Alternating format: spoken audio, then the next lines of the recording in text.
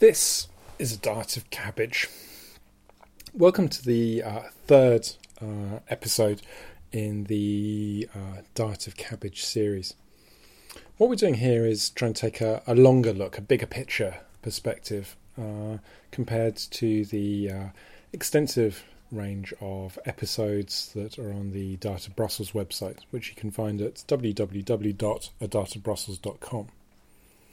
Now, in those small episodes, we looked at individual questions, but here we're trying to think about some of the bigger questions, the things, if you like, that might underpin everything.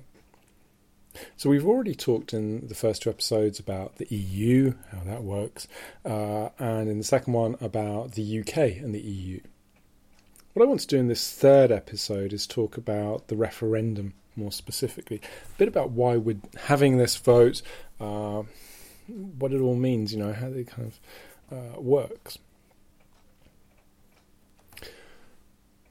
In terms of why we have this vote, there is, if you like, the nominal reason, and there is the more pragmatic politics of the situation. The nominal reason is that David Cameron is keen to give people a chance to vote on the relationship between the UK and the EU. And to that end, he sought a renegotiation with the European Union, which was concluded back in February, the European Council, with something that's called a new settlement, which sets out a number of different changes to what happens. Now, if you like, that's the kind of the headline version of it. But it's also clear that this is about politics. David Cameron has always been somewhat critical of the European Union and the UK's place in the situation, but it's never been something which I think has been central to his political ideology. That he's much more concerned with different questions, particularly about the relationship of the state to society. And he has plans and projects that he has pursued under this government and under the last government.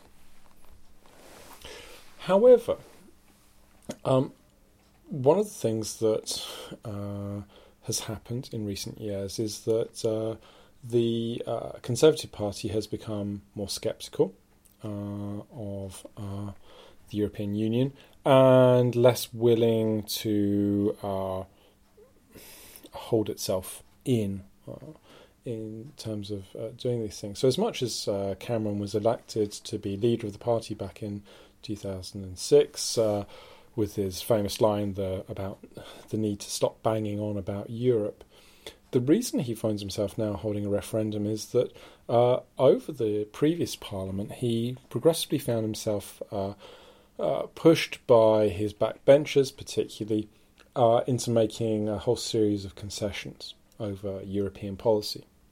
Now, that started off with fairly prosaic and seemingly technical questions, such as moving Tory MEPs out of one political group in the European Parliament to form another group, through to this last concession, which came in 2003 in David Cameron's Bloomberg speech, where he committed to holding a referendum after renegotiation.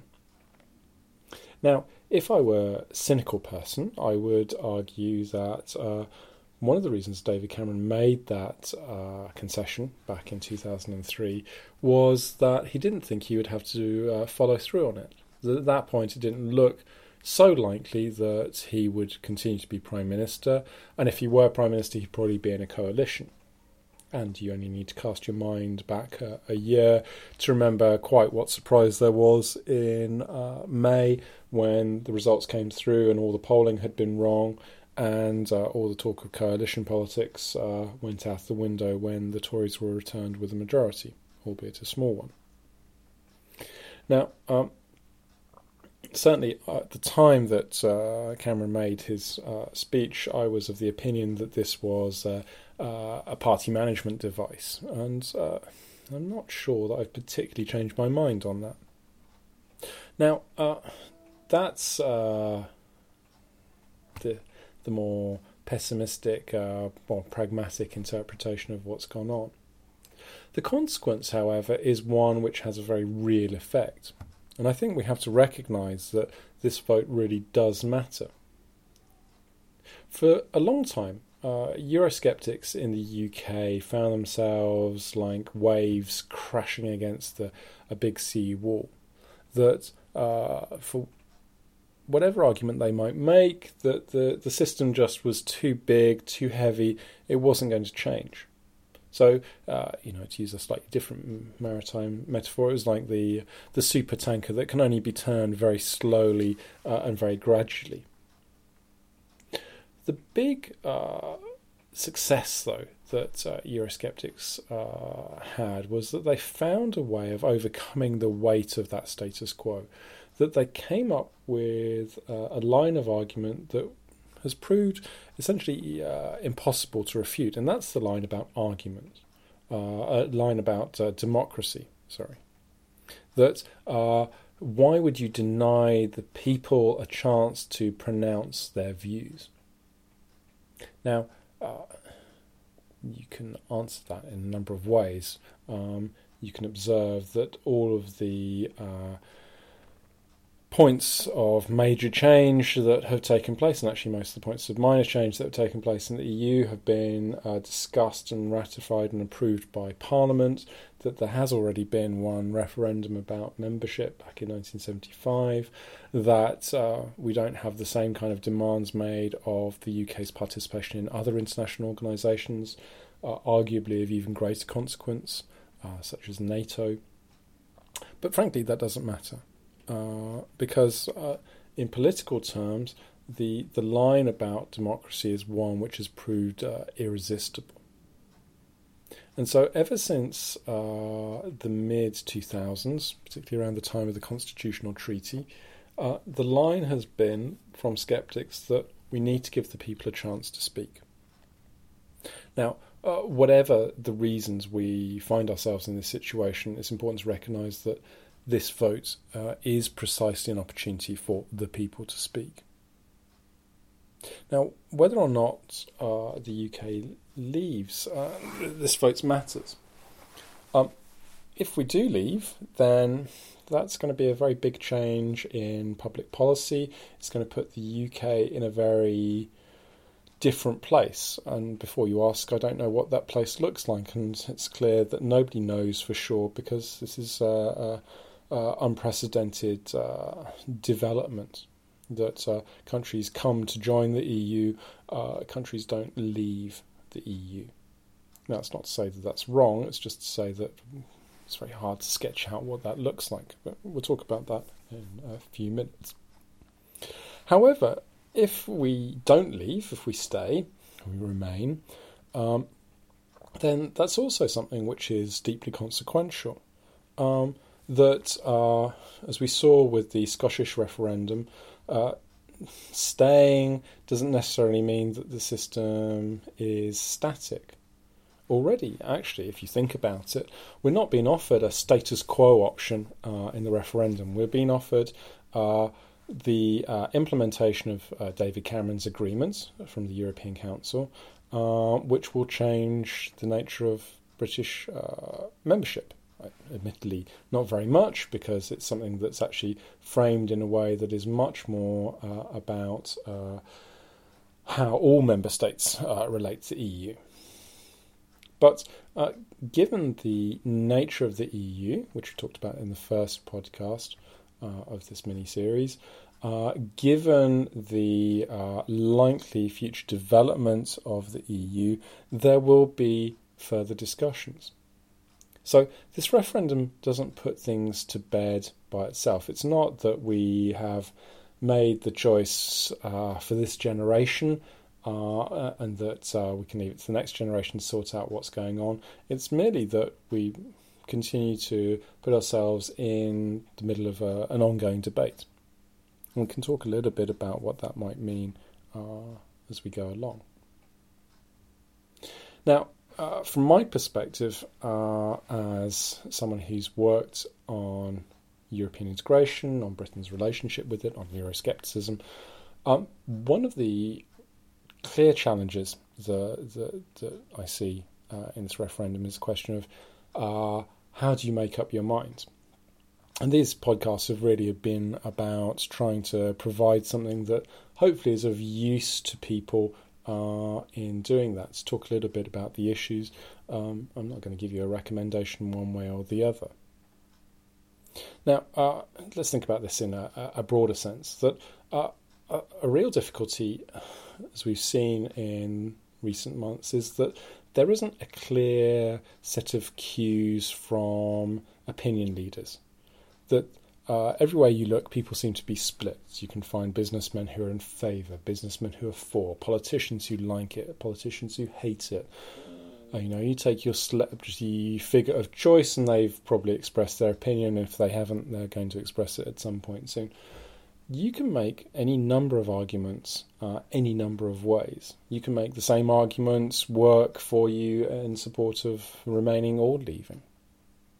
Now, I recognise this, and hopefully what I've tried to do here is kind of think a little bit about the issues and what you might do. I'm not asking you to trust me. I'm asking you to think about what you hear and what you do with that information. The best advice I can give is to try and challenge what you hear, challenge what you see and you read. Think about the evidence that people give you. There is an awful lot of bad information out there, that people have different kinds of agendas, which may or may not have to do directly with the matter in hand. And so, I think that's fine. That as long as we recognise that, then you can vote whichever way you like for whatever reason you like. That's the beauty of the system. You don't have to justify your choice. However, I think it's also useful to think a little bit about the consequences, the ramifications of different options, to think about how that impacts on you. So what I want to do in the remainder of this podcast is think a little bit about those dimensions, think a little bit about the possible paths that come from the vote as they go, and again, just kind of help give you the tools to go and make your own decision. But I'd be always saying, don't trust any one source. Try and find other people who support it, people who don't have the same kind of vested interests that any one party might have. So, where do we start? What do we think about? What might be relevant as we go along? I'm going to suggest that there might be three ways that you might think about this question about remaining or leaving. The first dimension is possibly the easiest, but I think is also the narrowest, which is how does this decision or how does this vote affect me materially? Now, material impacts are usually ones that scientists like to study because they tend to be a bit more fungible. You can actually measure them, which means you can draw pretty graphs and write up academic papers. And so it is a bit with the man or woman in the street. It might be that your work is related in some way to the European Union, whether through working in some kind of associated institution or public body. It might be that your business relies on European exports or imports or access to things that are structured by the European Union in terms of legislation or in terms of other member states. Things like that might matter. You also might think about the way that the EU has an impact on your social life, the ability to move freely across EU borders, the impact of, things like mobile phone roaming charges, that might change if the UK wasn't part of the EU. All of these things come together. The real difficulty is that even in the case of a material aspect, it's often hard to pin down quite what is down to the EU and isn't. If I take the case of roaming charges with phones, which I just mentioned, that's something which doesn't actually require the UK to be part of the EU, that it's governed by a broader set of regulations. So knowing what does and doesn't affect you is a bit tricky in that sense, but it already gives you a start on trying to evaluate the decision. The second area is about how this all affects you in political terms. Now, I think this is one which is probably actually likely to be more in the area of what people are thinking about. That if you think about the politics of the situation in both the broad sense and the narrow sense, that this is clearly a deeply political decision. That the way that the UK votes potentially sends out a broader message about how the UK sees itself in the world, about how the UK sees itself as a country and what it's trying to achieve. Now, the difficulty, as you will observe, is that that already generates more than two options about staying or leaving. Staying or leaving are not actually the most important things in that. It's what we do with staying and what we do with leaving to shape those politically. But as I'll talk through after this section, that both sides, have multiple paths that can be followed. So you might think a little bit about the politics of the situation. And, in the more party political sense of that, potentially there are party political consequences that if one party or one part of one party or one politician is associated with winning or losing this vote, then that might well affect their chances come the next general election or even before that in terms of taking control of their party or the direction of political debate. Now, you can see that in positive terms, you can see that in negative terms, and how you tackle that, I think is, I know, it's entirely up to you. But it's worth thinking a little bit about, who the winners and losers are from this referendum. And certainly you don't have to look too far to find public figures who have got themselves involved in this referendum, probably more because of how it might help them move up the proverbial greasy pole of national politics, rather than any intrinsic interest in the question of EU membership. All of this, I think, kind of drifts then into the third area that you might think of. If you've thought about the kind of the material impact and you've thought about the political impact, then I think I'd also encourage you to think about the emotional impact. And I've already touched on that to a certain extent. Where does this leave us in the broader sense? What does this say about who we are as a country, as a community, and what we want? Now, one of the things that's very clear from the evidence is that very few Brits consider themselves to be European. So it's unlikely, if you're listening to this, that you do feel yourself European, although I might also say it's probably more likely than the general population, since you're probably more likely to be interested in this question than most people. However, there's a question about, does your Europeanness depend on the UK being part of the EU? That, we can have lots of different identities and they don't necessarily have to be associated with formal political institutions or memberships or, name on a list or things like that. So the emotional aspect, I think, is the most hard to pin down. but it's also potentially the one which is the most powerful for you.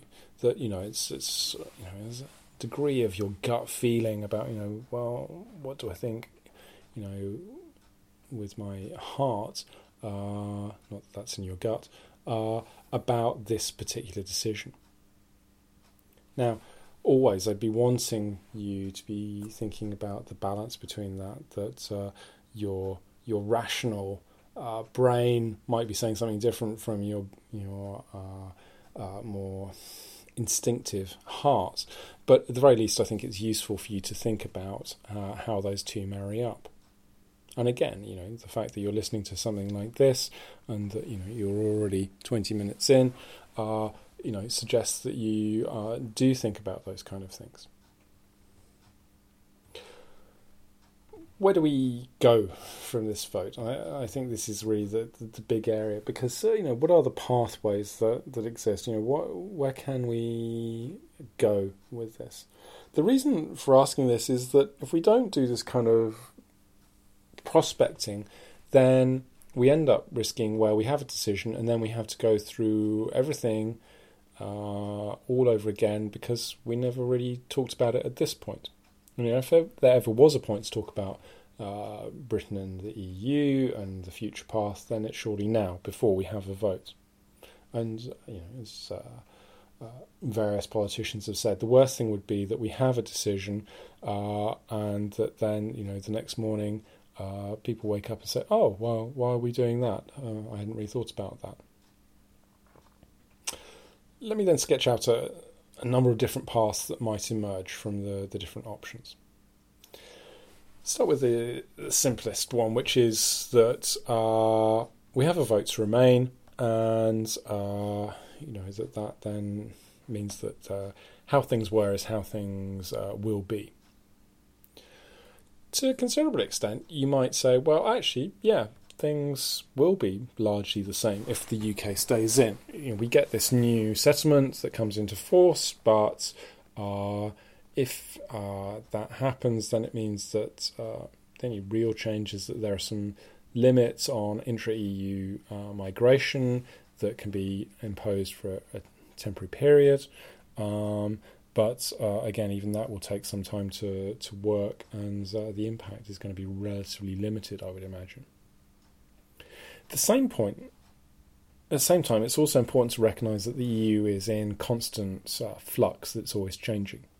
And to take the most obvious example, the Eurozone is going to require some major reform in the next few years, and Germany and France and other countries have all made clear that some kind of treaty reform is on the cards. Now, that's sort of hanging in abeyance until this referendum is finished, but it wouldn't be too much of a surprise if there were a relatively closed treaty renegotiation that takes place in the next couple of years, possibly once the German elections have taken place at the end of 2017.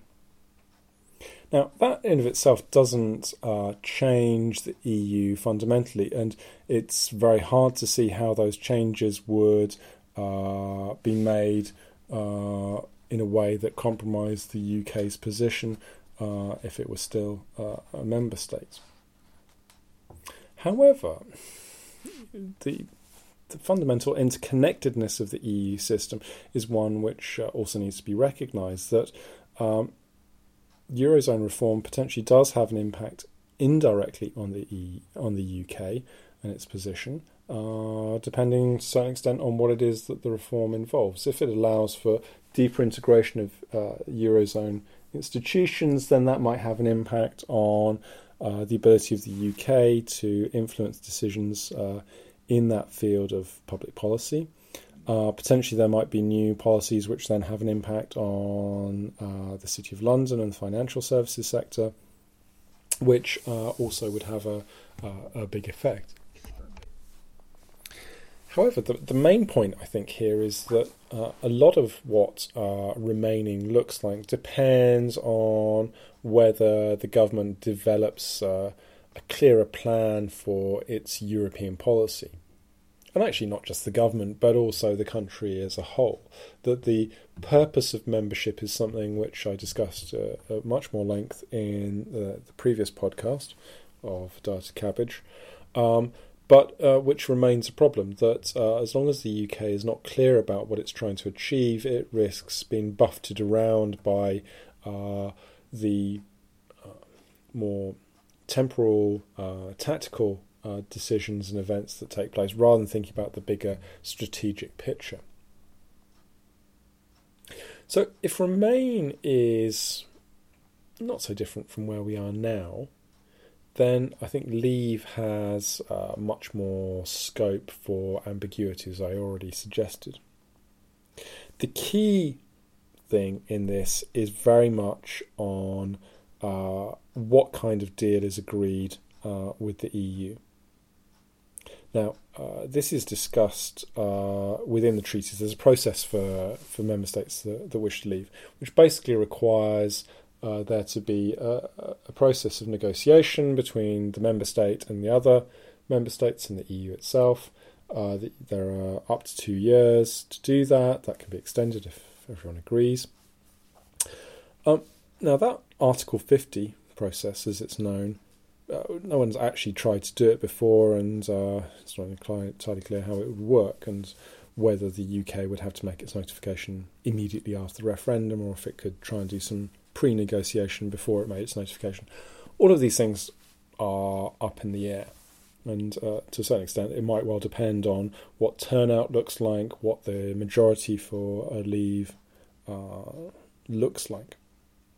However, given that we know that there is this process, given that we know that there are a range of different kind of models out there, I think we can make a number of summations about what possibly might happen. Broadly speaking, there are two types of deal that could be closed with the EU. In one, you end up with something that preserves a lot of the benefits of membership, particularly around free movement.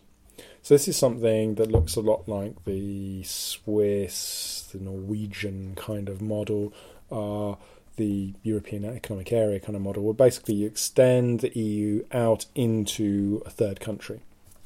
Now, the difference here is that what we'll be doing is we'll be trimming back some of the current EU competence in the UK rather than building up EU competence in that third country. Now, within that, if you end up with that kind of Norwegian-Swiss kind of model, and as Leave campaigners rightly point out, it's not going to be a Norwegian or a Swiss model, it's going to be a British model because it will be different. So it's going to not match very completely. If you have that, then you probably also have the same kind of debate that you have in Switzerland and Norway. Now, in those countries, you have access to the single market, but you don't necessarily have much influence. That you have a right to participate in discussions, but you don't have any votes, you don't have any veto, that you get what you're given. And you also have to pay considerable amounts of money to the EU as part of your access rights. Now, I think what we've seen in the debate so far is that you can look at that both ways. As much as there are grumbles in Norway and Switzerland about that state of affairs, for a lot of citizens of those countries, because they don't like being members of the EU, they actually will put up with this kind of system because they don't actually see very often the kinds of issues that politicians talk about in those countries. So they kind of feel like it's an acceptable kind of balance. So I think we've got to be careful about not overstating the downsides of those kinds of models. However, one of the key consequences, if you do have this kind of approach, is that because the EU and the UK will continue to have this deep economic integration, it makes it much harder for the UK to then go off and organise its own trade relations with third parties. That free trade agreements, customs unions, all those kinds of things largely look like they won't be possible because, or they will have to be very limited in scope, because the UK is going to still be part of this single area with the EU. So whilst it might come with some benefits, it also potentially comes with some costs of pursuing the agendas that some leavers talk about. By contrast, the second kind of model that could come out of this Article 50 process is something that doesn't involve access to the internal market. So something that's much more arm's length, looks much more clearly like being on the outside, and maybe you have a more limited kind of agreement, but just really much more further away. Now, clearly here the trade-off is that it gives you a lot more freedom to act on the world stage, that you can largely go off and negotiate with whoever you like, whatever you like, on whatever terms. But that probably comes at a price of accessing European markets. Now, Leave campaigners have been keen to stress that the UK has a declining share of its exports going to the European market, and in that they are correct that is on the decline.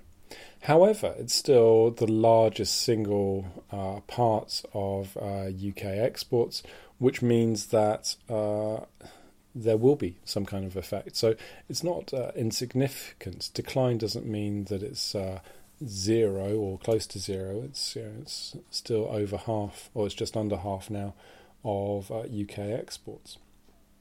So the balance is something which is quite tricky, and any British renegotiation will have to think a bit about what there is as the priority of that post membership relationship. The question here is then deeply about what the vote means to leave.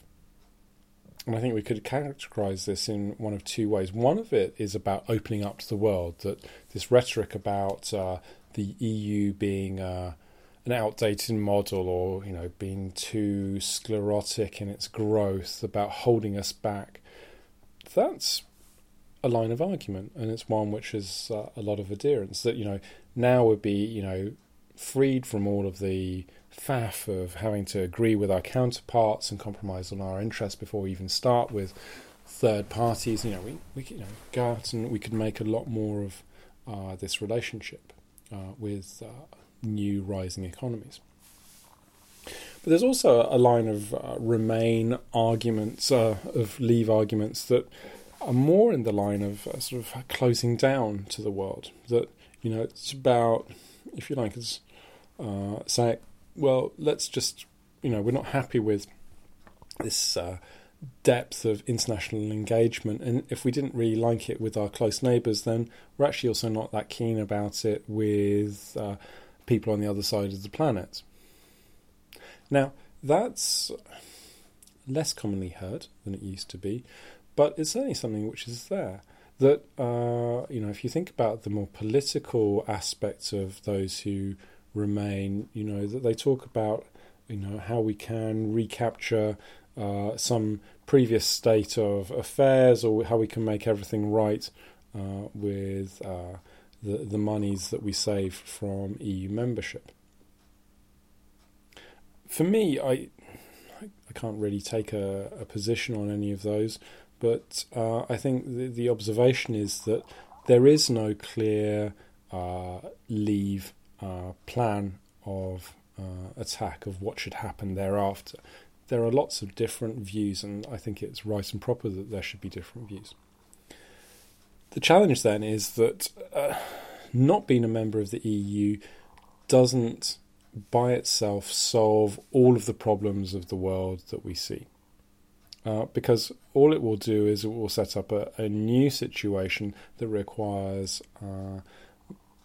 the British public, British politicians, British businesses to find a new settlement, a new way of working. For me, the referendum is a point for reflection. That the more we can talk about what the UK hopes to achieve from its membership, more we can think about what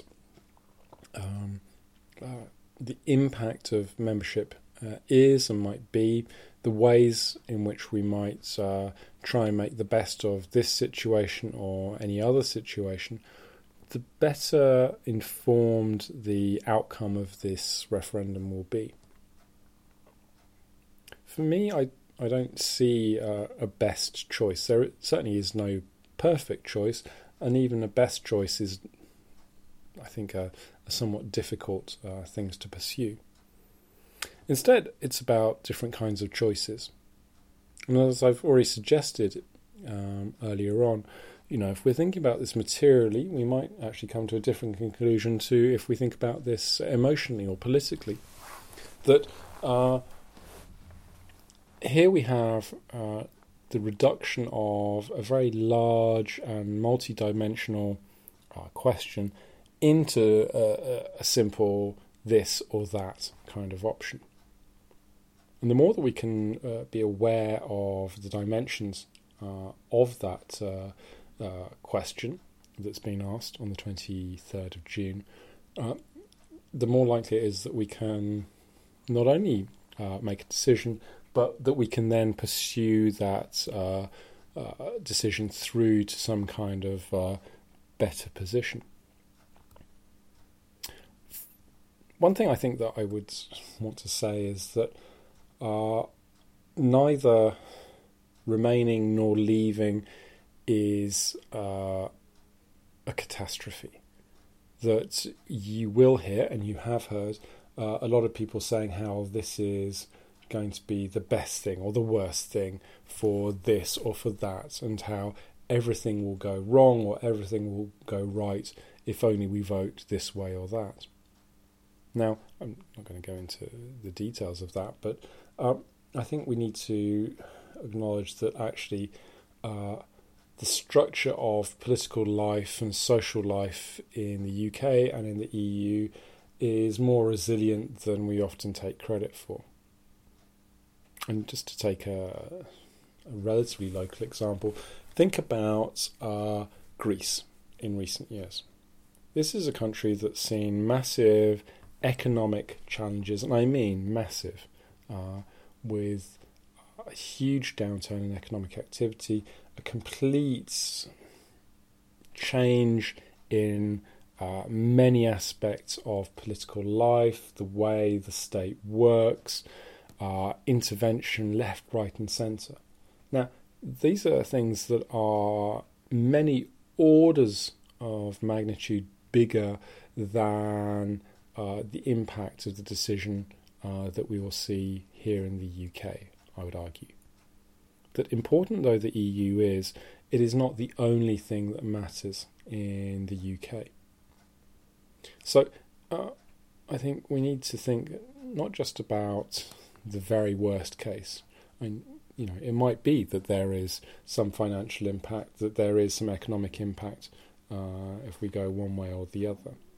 But to say that this is the end of the world is probably not a helpful position to take. So, once again, I think for you, I think the most useful thing is to try and get as much information as you can from different kinds of places, different kinds of people, some of whom want to convince you of what they're saying to be true, others of whom just want to kind of share ideas. I'd actually also say go and read people who you don't agree with. If you're thinking of voting Leave, go and have a look and see what the Remain people say. And likewise, have a look at the arguments on the other side. Because if you don't do that, you might well miss an aspect that's not there. Both sides have got particular subjects that they think work well with voters. And they tend not to talk so much about what the other side want them to talk about. It's kind of a basic principle of political campaigning is that you don't let the other people set the agenda. You try and set your own agenda. But for you, as a voter, as somebody who's interested, it's useful to think about both sides of that debate. You probably have seen a lot of things because there's a lot of stuff around, but it's worth just kind of working through those different kinds of aspects. So, I hope that this podcast and its sister episodes have been useful in giving you kind of the broader picture. If you'd like to find out more about more specific aspects, more specific questions, then you can find us at Adata Brussels, which is www.adatabrussels.com, and there's lots there. And if you'd like to ask us a question, then you just have to drop us a line, and we're more than happy to record an episode especially for you. So, in the remaining weeks of this campaign, I hope that you read a lot, you talk to people, you discuss, and you think about the choices that you're making.